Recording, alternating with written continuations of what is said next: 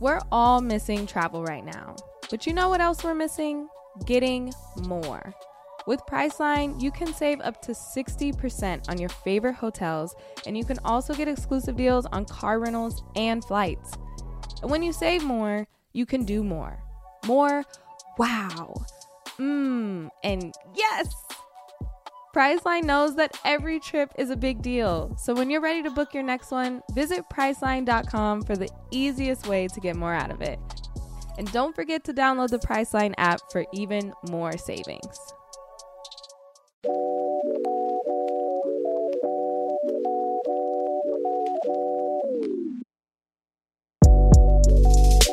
What's up, everyone? Welcome back. This is episode number 7 of the That's So Mets podcast. I'm your host, Connor Rogers, joined by my co-host here, Joe DeMeo. And as the Mets season, a disappointing season, no playoffs for the New York Mets, comes to a close here, we do have a lot of exciting things to look ahead at because today we're going to go through the biggest positives. We are going to go through some of the disappointments from the 2020 season, and then we're going to look ahead, of course, to next year's draft already, get a little early draft season going, and we're going to answer your questions. So before we get to any of that, Joe, how are we doing? And I know you are very excited to reveal your first positive takeaway from this shortened New York Mets season.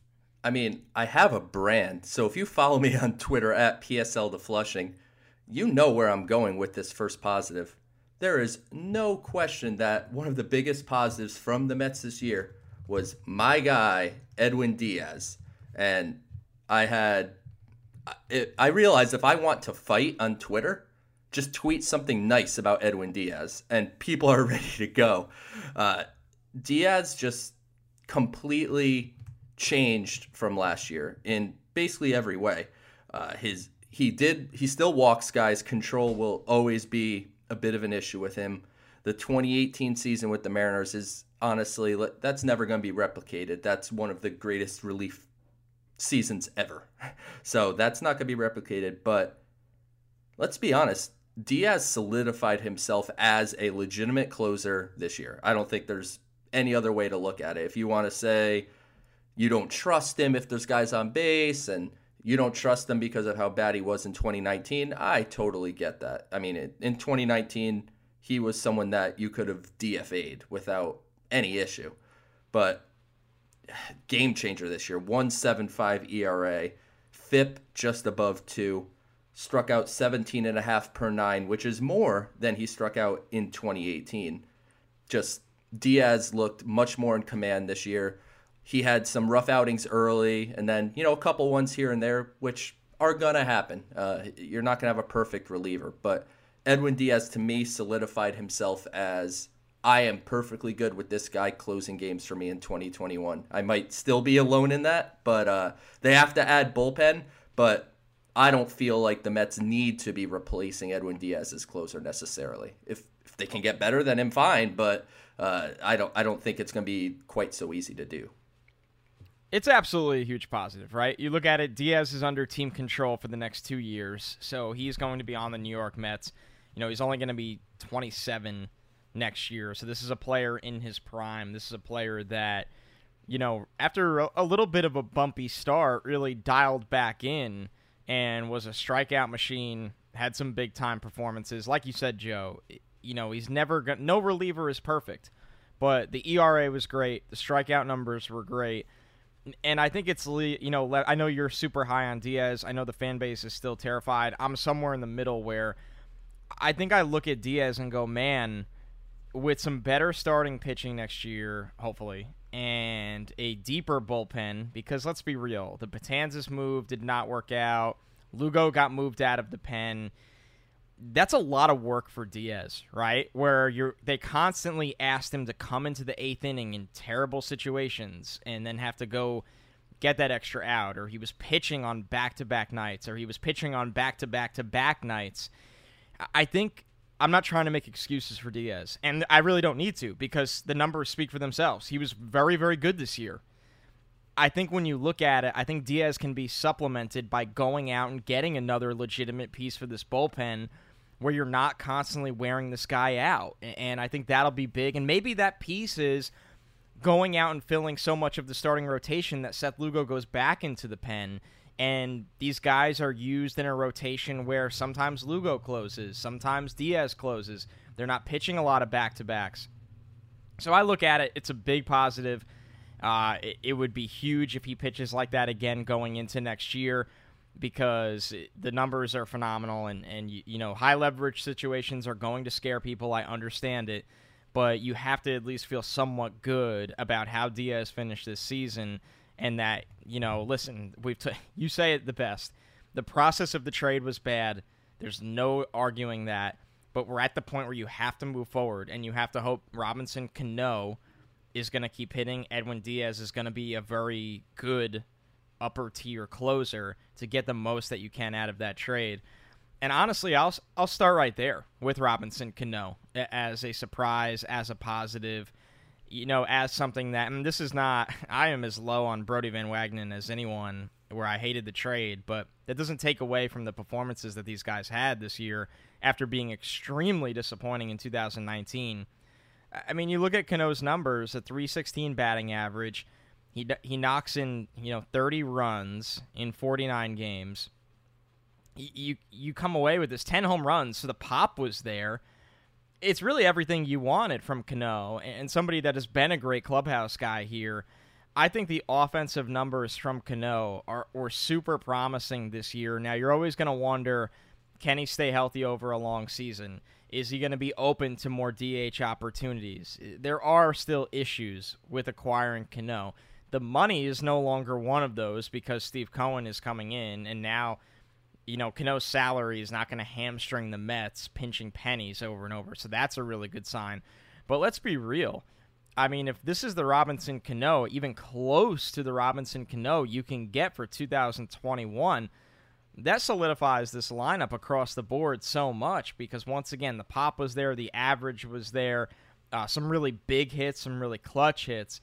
So I think that was something where I come away from this season and go, listen, hate trading Jared Kelenic, hate trading Justin Dunn, hated the trade, but if you can somehow start to get these big-time positives out of Edwin Diaz and Robinson Cano while adding to this team, not so much the lineup, because the lineup is going to be a big conversation point on this podcast today from a lot of the positive takeaways, but it would be a really, really big boost to this team for what's going to be a real baseball season in 2021. Yeah, you can't complain about what the guys that they got in that trade that, as you mentioned, bad trade, always will be a bad trade. If the Mets won a World Series last year or this year, you know, you could have made an argument that it was worth it, but they missed the playoff both years, so the trade is no good. But regardless, Robinson Cano had an awesome year. For most of the year, he was the Mets' best hitter. So I don't know how you could be unhappy with the performance of Robinson Cano. The only issue is obviously his age and length of deal left. So while the money may not be so much a factor, it's still, you know, $20 million. So it's still per year. So it still counts as, you know, a significant sum of money. And you just have to hope you could get as close to the end of that deal before he falls off the cliff completely. But yeah, 100% Robinson Cano, awesome year. Another positive that I want to bring to the table is the emergence of Andres Gimenez. We certainly have mentioned that in the past, but Andres Gimenez got added to the roster kind of, I would say, unexpected. I did not have any expectation that Andres Gimenez would break camp with the team, and he started to slump a little towards the end, but all in all, a very impressive year. He showed that he can play shortstop at an everyday level. He played third base, which he didn't really have a ton of experience with in the minor leagues. Played that just fine. Just an all-around high IQ player, showed athleticism, ran the base as well. His batting average, of course, slipped towards the end. He ended up hitting only .263. But this is a guy that I think is firmly in position to be considered the starting shortstop for the 2021 Mets. You know, short that they don't get Francisco Lindor or Ahmed Rosario, you know, has a resurgence and gets it figured out, because certainly there's going to be a lot of pressure on Rosario. What are you going to be for this team going forward? Are you going to go play winter ball and pick up an outfielder's glove and play center field? Are you going to play some second base, some third base? He's going to have to really figure out his role on this team. And if Gimenez could My thing is I still would like to see him get stronger. He did hit 3 homers, but you just look at him. He's a guy that still needs to physically mature some more. So hopefully hitting, a real major league caliber nutrition program and weightlifting program. I don't want him, to come all jacked to camp next year, but, a little stronger so those hard line drives that he's spraying, maybe a couple more of them carry out. That's kind of just, part of the physical maturation. But no, couldn't be happier with the performance of Andres Gimenez, and that would be a surprise / positive because I did not have any expectation of him having an impact on the 2020 Mets. Same. It was pretty startling, to be honest with you. When he made the team, I kind of took it as, hey, we've heard about his glove and we've heard about his speed. Maybe with such a bizarre year, they want to keep him around to really be on top of him and get him some reps from a defensive standpoint, use him as a weapon in the extra innings rule as a runner. And I was just wrong. I mean, the guy was ready to go. He was super exciting to watch this year. He seemed to do everything the right way.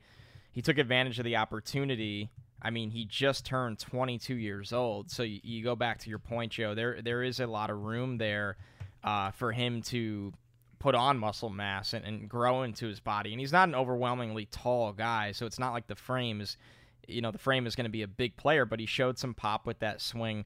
The speed element in the defense is something this Mets team lacked, and he's going to bring it next year. So really excited about Gimenez, and that leads me to the other rookie to be really excited about. I did not think this Mets team would have a rookie this year that we would be talking about, that we would be excited about. They had 2, one in the starting rotation, one on the infield, and I'm talking about David Peterson here. I mean, we were expecting maybe to see him this year. Maybe he would have to make some spot starts. Maybe if there was a couple big injuries, he'd get a shot to be the 5th starter. I mean, by the end of the year, this guy was the number 2 starter in the rotation. He really was. And for a young pitcher, I know he's 25. He turned 25 in September. So, he's really coming into this year as a 24-year-old, a first-round pick, a college draft pick, so somebody that you were feeling, and tons of college production at Oregon, so somebody you were feeling would be pro-ready earlier than your typical draft pick. But still, to come in a year where nobody in the starting rotation was giving the Mets a chance, right? Like when Rick Porcello pitched, when Michael Wacha pitched, Steven Matz, oh my God, the team was down 7-0 in the first 2 innings every game. And to their credit, the offense was so good, there was plenty of times where they came back. But you will never be a successful baseball team if that's the scenario you're in. But fortunately, besides Jacob deGrom, they had a rookie in David Peterson that was able to keep them in games. I mean, you go through his game logs, there's only one start where he gave up more than 3 earned runs. That is really mind-blowing. Talk about giving your offense a fighting chance. He had one notably bad start where he only lasted 2 innings and he gave up 5 earned runs against a good Philadelphia offense. But the rest of the year, he was getting you 5 innings. He was getting you 6 innings of 2-run ball, 3-run ball, a couple shutouts, a couple games to finish the season against Atlanta and Washington, giving up 1 earned run in each of those starts. Struck out 10 against that Atlanta lineup. Went 6 innings, went 7 innings those last 2 starts. Those are things from a young pitcher that should not be taken for granted. And quite frankly, Joe, you can fill in here, after when I'm done, what he was projected as. But from what I read, from what I was understanding, he was always looked at, hey, he's probably going to be a 4th or 5th kind of starter. And to me, I see bigger upside. I think he can be their number 3 next year. I think you can go into the year and say, hey, we got deGrom. We're going to get Syndergaard back. Fingers crossed, you go out and get a Stroman or a Bauer. But Peterson is a guy that should not be slept on ideally he comes into the year as the number 4 when you factor in Syndergaard's return at some point. But man, really excited to see the competitive nature he had, how composed he was. I was a really big fan, and for how much the farm system lacks, thank God they do have an arm in this system that was able to come up and pitch a good amount of innings and really be a gamer out there that gives your really good offense a chance every night to win the game. Yeah, and Peterson coming out of college, when they drafted him out of Oregon, he really seemed like a number 4 starter, workhorse kind of guy because he's a big dude. He's like 6'6", 240 or so. He's got the build to eat 200 innings consistently. And he made a mechanical adjustment this spring, actually, with some help from Jeremy Accardo and Jeremy Hefner. He actually added some velocity this spring because when I watched Peterson pitch in Binghamton, he was really 89 to 91. And I saw him hit 94 on the gun a few times this year. I might have seen 95 or I'm misremembering, but he's definitely hit at least 94. So he made a mechanical adjustment, actually added some ticks to his fastball, which I think is going to be crucial kind of for his long-term growth.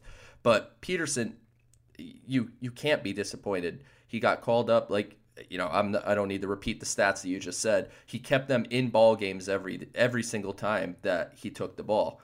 And you could put him in Penn in the rotation next year. Outside of DeGrom, that's the only guy that I'm willing to put a Penn as in who's in the rotation for, when we enter spring training 2021. I would like to put in Penn Trevor Bauer, but we're going to have to wait on that one. And I am, kind of half joking too. I think that would be a big splash if they went out and got a Bauer, but it is nice when things have just gone so poorly with this rotation. Like we always knew Matz is a guy that gives up a lot of home runs, and I guess I could take it right there because we have not talked about any disappointments. I guess we'll go right to Matz. I mean, Matz has gone from someone that you go, hey, maybe the upside of this guy is a number 2 or a number 3, and then you go, okay, realistically he's your 4 or 5. But can he get you through, can he get you a lot of innings? Can he keep you in a decent amount of games? It's sad, especially for a local guy, a guy that does a lot of great things in this community. And it means a lot to me because it's for first responders. And, I root for Steven Matz. Like, I root for everyone on the Mets. But it always felt a little different, him being a local guy and genuinely seems like a really good person. He's at the point where he doesn't look like a major league pitcher. And, he finishes the season with a 9.68 ERA. His last 3 appearances, Joe, he gave up 10 earned runs. 10 earned runs in 3 appearances. He got battered. He got it's batting practice out there for Steven Matz. It feels like it was 10 years ago where he made his season debut, and I think he threw 6 shutout innings against the Braves in July. And you sit there and you go, man, I don't know what it is. I don't know if people in the Mets organization see a flaw that they want to fix, because he's a free agent in 2022, so it's not like, he's not really a real young guy anymore. This isn't like if David Peterson comes out next year and gets lit up, they're not going to pull the plug and give up on him. Steven Matz is going to be 30 next season, where a sneaky 30, where you're like, man, he's not useful for us in the rotation. Doesn't look like he can do anything as a long reliever. It's really disappointing, but that's what you have to call it. He is one of the biggest disappointments when they needed him most. Marcus Stroman opted out. Noah Syndergaard got hurt. We kind of knew Rick Porcello would stink. We kind of knew Michael Wacha would get hurt or stink or both, and he did. But Steven Matz, we needed a big 2 months from Steven Matz, and we got the furthest thing from it. Yeah, it was really disappointing. And as I just said a minute ago, how we can't put anyone in Penn in the rotation, Steven Matz is going to be a very interesting case because in arbitration this year, he would have made $5 million if we had a full season this year. And you're going to get a raise in arbitration. That's just how the system works. There's no way you can make less even if you really stink. So the Mets have to weigh, do they want to pay $6 million to Steven Matz to say, all right, it was a tough year, and maybe he competes for a 5th spot. Is that worth $6 million to bring Steven Matz back to compete for the 5th spot? Do you think they care anymore about that kind of money? I don't know. Serious question. I don't know. It's tough to say. I guess it depends what else they do. Like, are they signing Bauer and Real Muto? Are they going crazy? Or are they being reasonable with Sandy Alderson where it's like, all right, we'll sign Marcus Stroman back. Maybe we'll sign Real Muto or trade for someone that makes some solid money somewhere, and we need to fill the back end of the rotation. So $6 million. Let's give Matz another full spring training because he looked great in the original spring training. his stuff was up, and I had some optimism that you're going to get a good year out of him, and he was so far from that, it's unbelievable. I think they might end up tendering him. He's a non-tender candidate, but I think they might end up tendering him because what other choices they got? Like, they don't have anyone to bring up from the minor leagues. Peterson was your guy that you were bringing up, and he's here already. Are they really going to sign 3 free agents or 2 free agents and trade for a starter? Something's going to give, and I think you might see Steven Matz get a chance for the fifth spot next year, despite how poor he was this year. So that bears watching. I have a wild question I want to throw at you. Yeah, I'll put you in the GM seat or the Sandy seat. All right. If you had a choice, would you say the money's exactly the same, but you could only keep one? Would you bring back Rick Porcello, or would you give Steven Matz his arbitration money? I'd give Steven Matz his arbitration money. I think he has a more recent track record of better success. I mean, Porcello's 2 years straight of ERAs over 5.5. Like, to be honest with you, like, that's so bad that Porcello probably shouldn't even be getting a real major league deal. To be honest, in the winter, or at least it should be a very small one if he does get one. He's been brutal, and I don't think he's trending in the right direction. His hard contact rate against is awful. He doesn't really miss bats. I mean, nice guy. His post press conference after his last start, I actually felt bad for him. But no, I think I'd take a shot that we can rejuvenate Matz to be a fit starter. I don't know if that's possible, but I think I'd rather give that a shot and then have some minor league deals, maybe some priority minor league deals signed that if Matz does crap the bed, you can move on to, a different veteran that you signed. That's what I think I'd do, at least. As of this recording, that's what I would do. A disappointment that I want to bring up, which one of the few on the offensive side of the ball, Wilson Ramos was an utter disaster this year. And then I think it's part of why you see all the crying for JT Realmuto. Ramos last year was a so-so catcher. His framing wasn't great. He sometimes didn't block balls great because he doesn't move very well. His throwing was just okay, but he hit great. So everyone was just like, that's okay. Usually with catching, you have to pick one or the other. It's not like there's a wealth of catchers out there that field, throw, and hit. You usually have to. Piazza was even one-sided. Yeah. Piazza was actually an awesome receiver and blocker and framer. He just couldn't throw. He almost hit Victor Zambrano in the foot with a throw once when he was trying to throw a guy out at second. But Ramos did nothing this year. He didn't hit. His slugging percentage was .387. Like, he didn't hit for any power really at all. He hit a couple homers, but didn't hit for power, didn't hit for average, didn't get on base. He looked helpless behind the plate. He missed 4 or 5 tags that it just looked like a guy that was physically incapable of moving anymore. Like, he spun around backwards. He was an utter disaster this year, and that's why you see so much crying for JT Realmuto, not just because of how good he is, but because of how bad and how big of a disappointment Wilson Ramos was in his last year as a New York Met. I mean, I've never seen someone look that unathletic playing in field in unbelievable baseball. Yeah, right. Like, it was like when you knew a throw was coming home, you're like, man, the time it takes for him to catch the ball, collect himself, and get his body down to make a tag.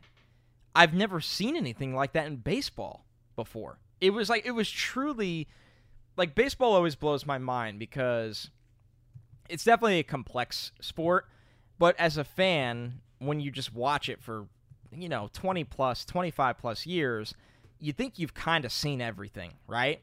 And you take for granted little things.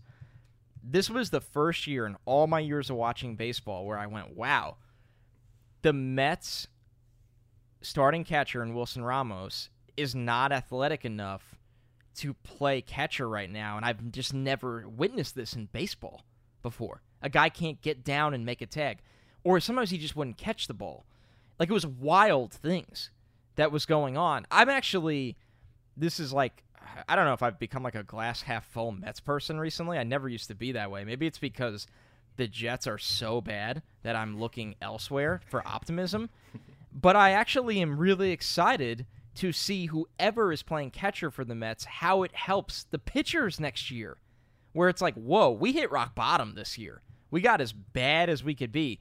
Like, what is DeGrom going to look like next year? What is Syndergaard going to look like when he comes back? What is Peterson going to look like?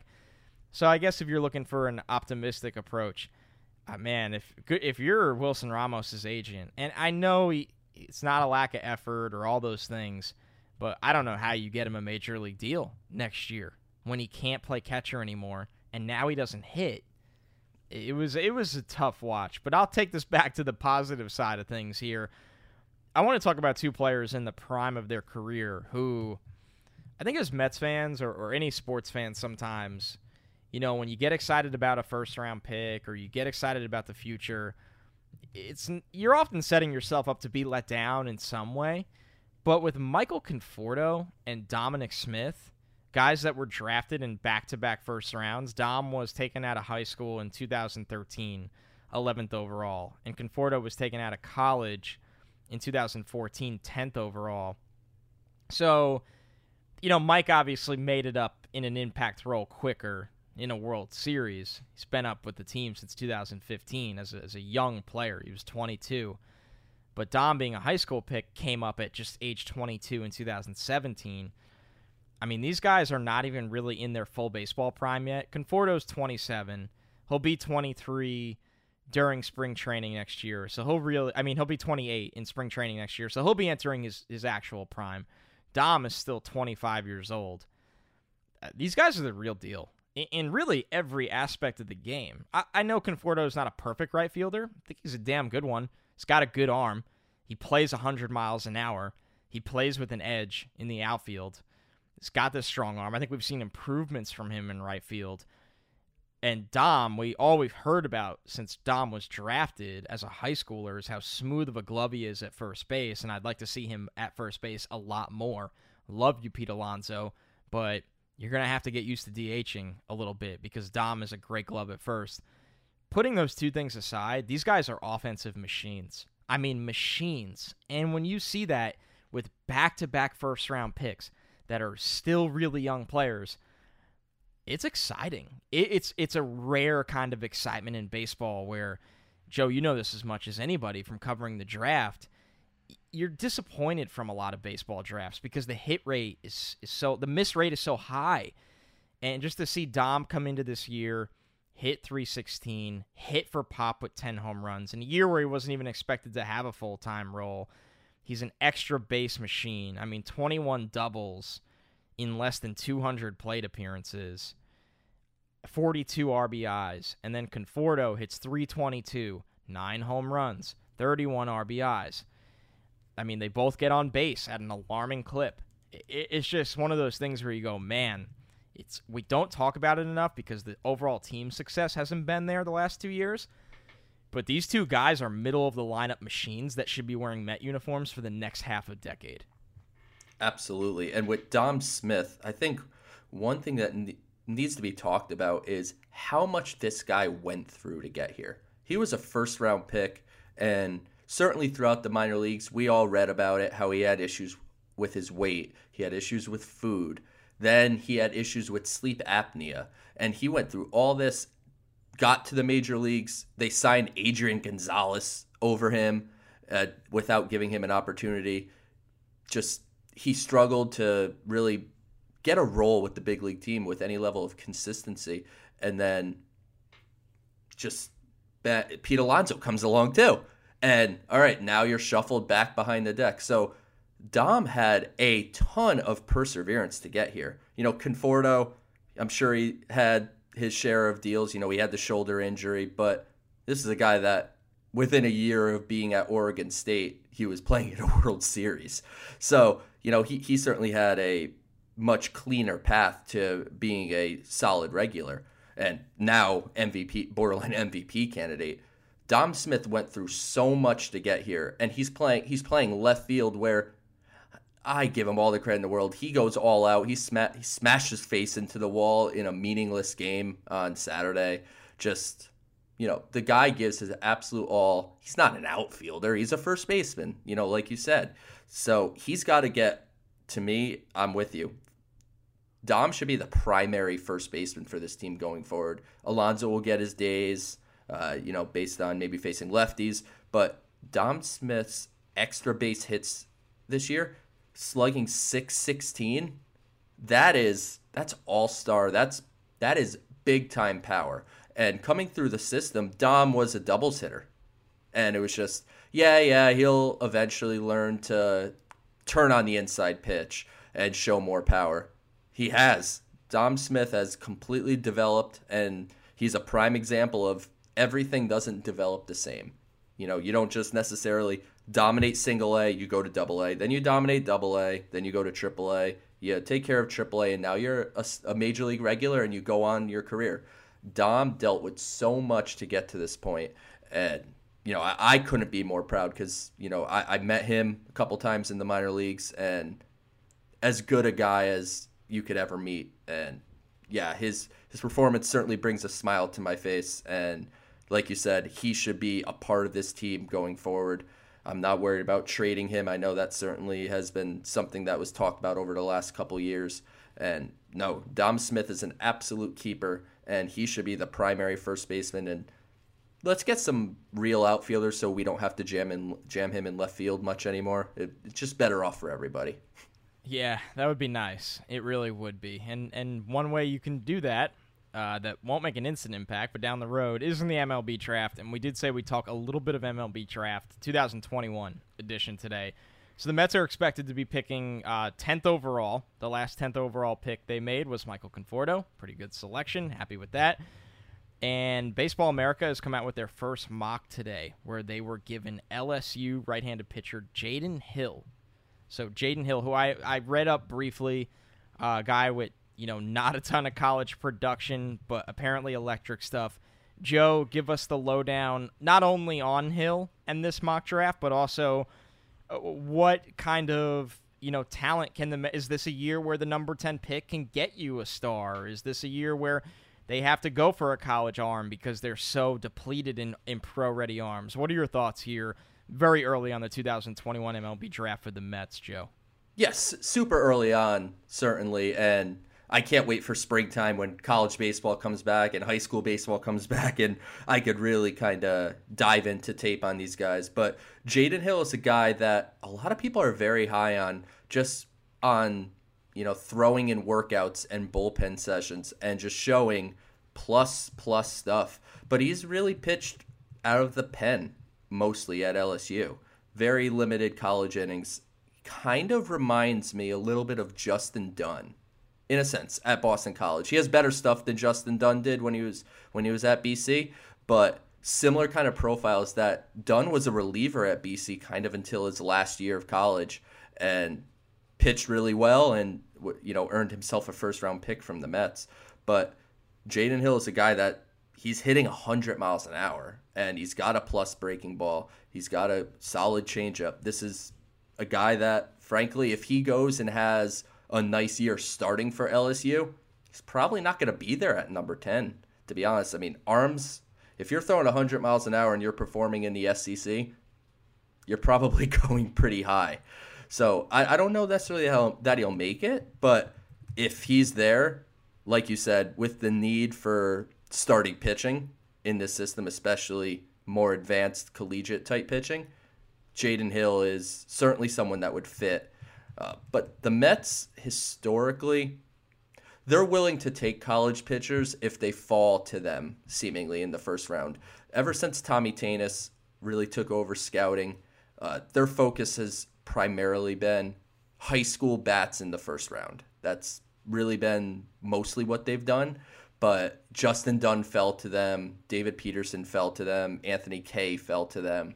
So they looked at those as opportunities where guys fell into their lap and they're like, I guess we can take this advanced pitcher now. But yeah, historically, they're looking for the high upside high school bat, and then pitching is almost every single year their second round pick, dating back to 2011. I think there's 1 or 2 years that it wasn't. It's always a pitcher in the second round. It's just how they draft. So yeah, I'm excited to see really how this season goes, and I can't wait to be covering the draft on a podcast because typically I have a few friends that I talk to about with it, and I write about it at SNY, tweet about it. And I DM you like every day for a month leading up to the draft, being like, what about this guy? What about this guy? What about this guy? That's basically how it goes. And now instead of me doing that every day, we will have at least one episode a week. I don't know. During the draft, we might have to really bump it up here and give the people what they want. So I'm right there with you. It is going to be a really fun MLB draft season, but I think it's time to get to the fan questions, what the people want, and we'll be doing these. We should probably react to every big mock draft that comes out throughout the year. So it's a slow build where, hey, you got a couple. By the time it's February, by the time it's March or April, you already know the top 15 to 20 players, or at least around the Mets pick. But the first question today from @BenYoel. What would be the ideal contract length you would offer Real Muto? You have to think it won't be less than 6 years. Well, I mean, if we're being ideal, 4 years. But I would have to imagine it's got to be at least 5. I don't know if it definitely will not be less than 6. I think 5 is possible. It really depends on what his market is, but a 30-year-old catcher, how many people are going to line up to pay him 7 years? I don't know if there's going to be any in the market that we're about to deal with, because the Red Sox even basically came out saying that there's going to be some limitations this offseason, but we're still going to do our best to build the best team possible and all that. I think Real Muto will get his. Trevor Bauer will get his. The Stars George Springer. Those guys will get theirs. But when you go down a level, you're going to see some people, I think, you're going to get some values. You're going to get some guys that end up having to sign for less than they want to. But in regards to Real Muto, ideally it would be 4 if we really want to play that card. But I would think you might have to go 5 and maybe have to throw in an option for a 6th. And we've mentioned this too previously on the podcast. When you're a big market team and you want to land a star player, sometimes you have to go the extra year and just go cross your fingers and hope he's not completely washed at the end of it. But that's for me. What do you think? So I look at this. There's rumors out there that they want to kind of use the Joe Mauer deal, which in 2010 Mauer signed an 8-year extension for $184 million. Right now, we'll see how that works. Which you look back at that's a lot of money in 2010 when you think about how baseball contracts look nowadays. Now, do I think teams have learned their lesson? Probably.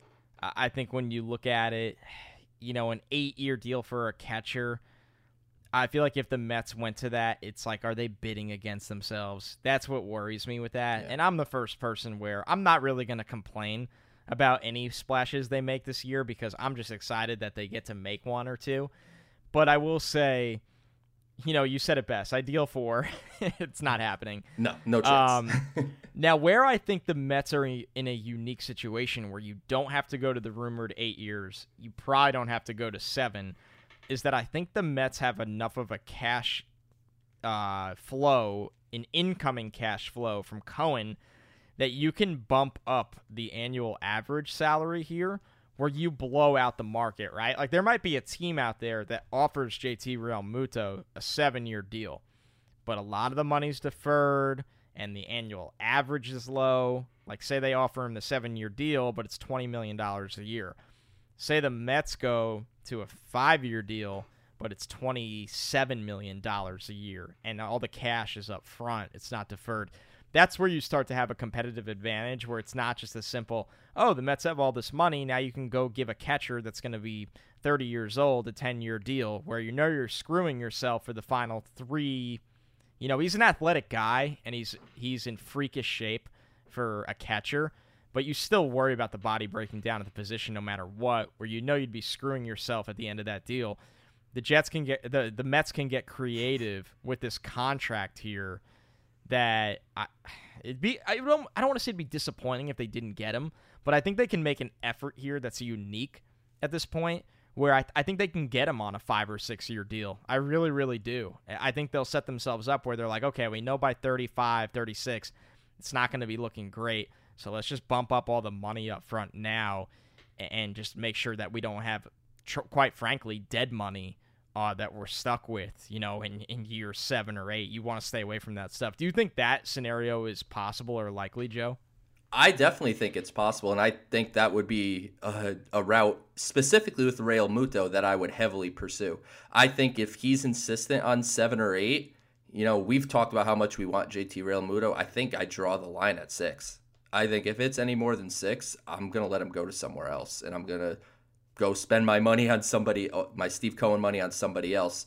But my ideal contract with some semblance of realism is 5 years at, like you said, a high AAV. I don't know if 27 is too high, but maybe it's 24 or 25, something like that. And you're making him significantly the highest paid catcher of all time, but you're getting a length that is better for the team. And I think with so much analytics being driven into the game as a whole, I find it hard to believe there's a team out there right now that, as good as JT Real Muto is, that they're going to be willing to give him 8 years. In this market and with the way teams are looking at things now, I'd honestly be surprised. I really would. But yeah, let's not forget we're coming off a season where there was no fan revenue. Yeah. The pandemic is going to cause teams to spend less money, and that's where I think maybe that contract structure you're talking, maybe that's the right route to go. It's, hey, JT, look, we understand you want the security. We'll give you more money per year. We won't defer your money for 10 years after you're done playing. You'll get all your money. It's just going to be in 5 years instead of, a 7-year deal. And maybe he's interested. I think that would certainly be a path I'd pursue. And let's not forget in all of this, and you never want to put all your eggs in the prospect basket, but we've talked about it before, Joe. Francisco Alvarez is one of the best Mets prospects in their system right now. He's an 18-year-old catcher, but let's be honest here.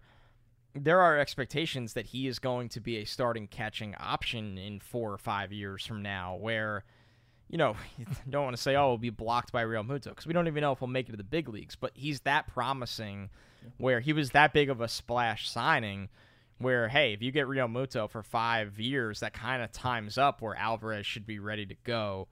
So I think that's an underrated factor in the entire structure of the contract if the Mets do fortunately sign Real Muto. But the next question from @dual_75. Do you feel they jumped the gun on Sandy's announcement before checking on Theo Epstein first?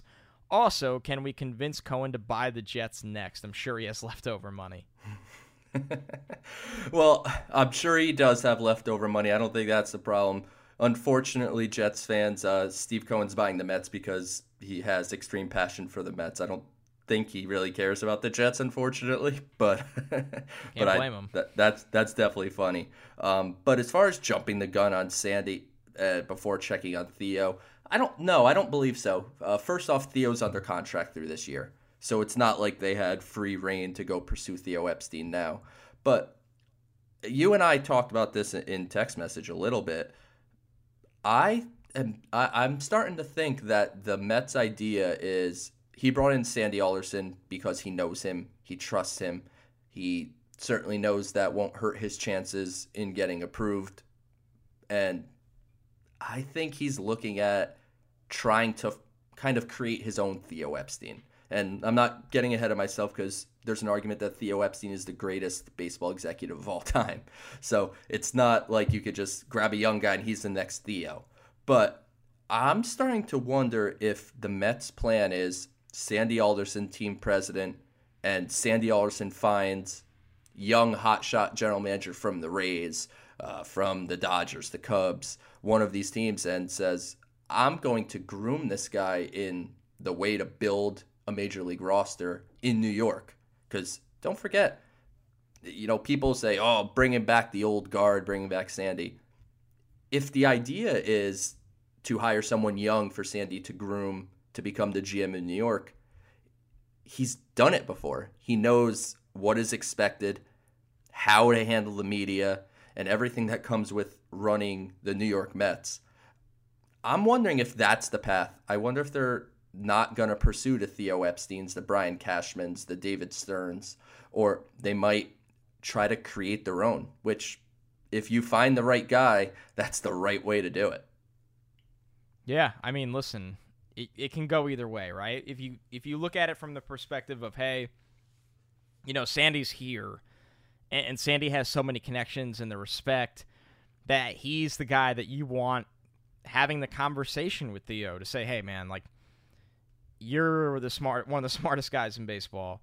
We have resources here that are limitless, and that is in free agency, that is in your scouting budget, that is in everything that you could possibly want.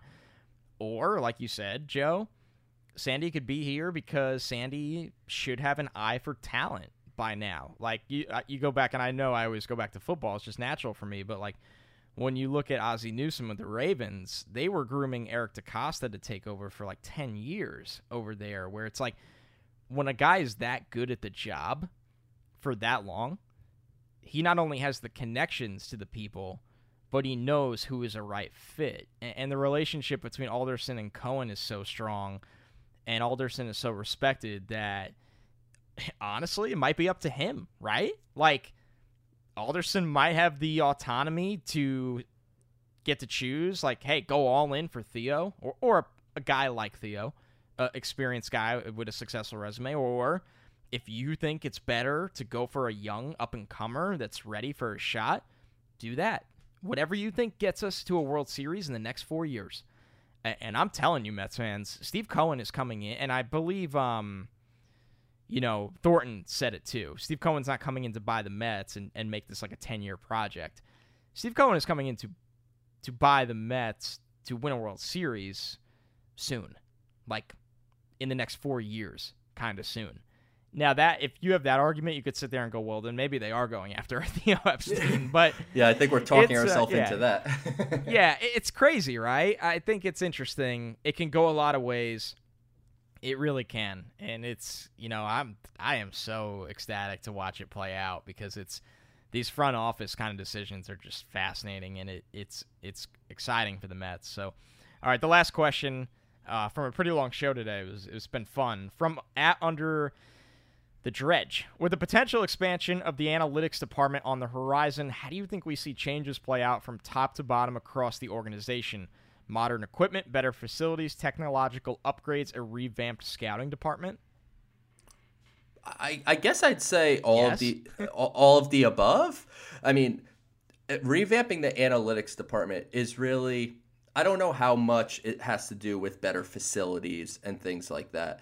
I think that's more, let's get a bunch of really smart people into a room and really pursue building the team through some numbers in addition to the scouting, like the Yankees do, like the Dodgers do. The Mets analytical department, and no offense to the guys, they're working hard. There's no question, but I'm air quoting in a sense. It's really like 3 guys. It's not really a department per se. I think Sandy Alderson and Steve Cohen are going to build a double-digit person analytics department that not only will bring numbers to decisions, but they'll actually be listened to. Because there's been times over the last couple of years where the analytics team said not to do something, and they did it anyway. There's no point in building an analytics department if you're not going to listen to them. And I also think, and certainly I've heard, that they are doing analytics, but they're kind of living in 2018. They're not using everything that teams are using now. And I want to go to those teams and take their people. And that's where I want to see a lot of money invested from Steve Cohen, is in the infrastructure. That's how you're going to build a sustained winner. It's going to be fun to sign JT Realmuto or Trevor Bauer or, trade for Francisco Lindor and give him a $250 million contract extension. Like, that's going to be fun if that happens. But for the Mets to have sustained success, Steve Cohen needs to invest his money in everything related to the front office. He needs to hire the right people to run baseball. And as he said to the New York Post, the baseball people will make the baseball decisions. So if that's the case, you better make sure you get the right guys to make the decisions. And if that costs you more money, it costs you more money. You got it, pal. Analytics, Yeah. you build a full analytics team and get to the most advanced stuff that you can, most current, and listen to them when they make recommendations. You can, continue to build the scouting department. When people always, I see it in my mentions and everything, people want to revamp the scouting department. Just look at the history of the Mets draft over the last decade. Mets draft good. Yeah. What do you need? You don't need to revamp this. You don't need to revamp the scouting department. If you want to, add a couple more scouts or, add a couple things and change some processes a little bit, I'm okay with that. But, Tommy Tanis and Mark Tremuta do an incredible job. There's no reason that you need to revamp the scouting department. I suggest you heavily look into how the Mets have drafted. They've certainly made some splashes in international free agency, and no, they're fine in the scouting department. But yeah, I think that's where the infrastructure has to be built up. That's how you're going to sustain success. If you want to just win for a couple years, then the number one answer is just go buy some free agents and win for 2021 and maybe 2022, and then the guys kind of go to crap and the contracts start to go to crap. But if you build an infrastructure, that's how you're going to be a winner for 5, 6, 7 years and routinely in the playoffs. And that's where the Mets need to be. I mean, they don't make the playoffs almost ever. And I want them to be a routine contender every single year. So building up that infrastructure is key. And as that user said, analytics department is certainly a big part of that. All right.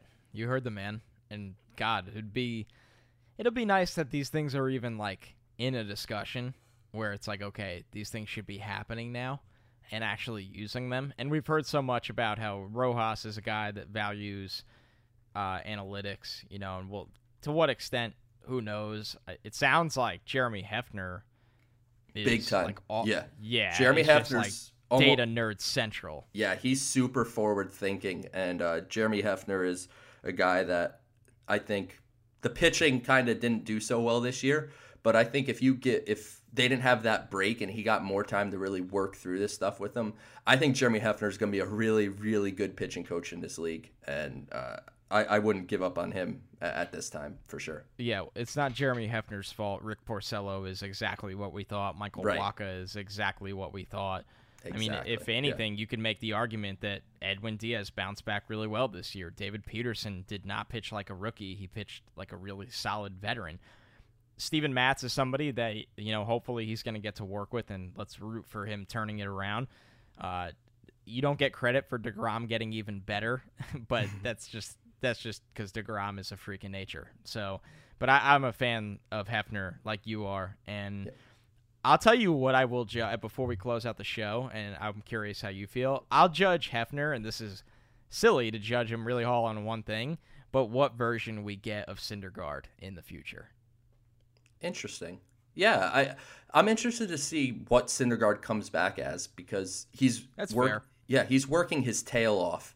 I'm interested to see when he starts, getting into rehab games, because there's going to be minor league baseball again next year. So he's going to get to go throw rehab games in Brooklyn or St. Lucie, Syracuse, all these places. So I'm glad that's going to happen. But I'm interested to see if Syndergaard comes all the way back. By everything I've heard, he seems to be on track, and he's a tireless worker. I mean, everyone sees it. Like, Syndergaard's not a lazy guy.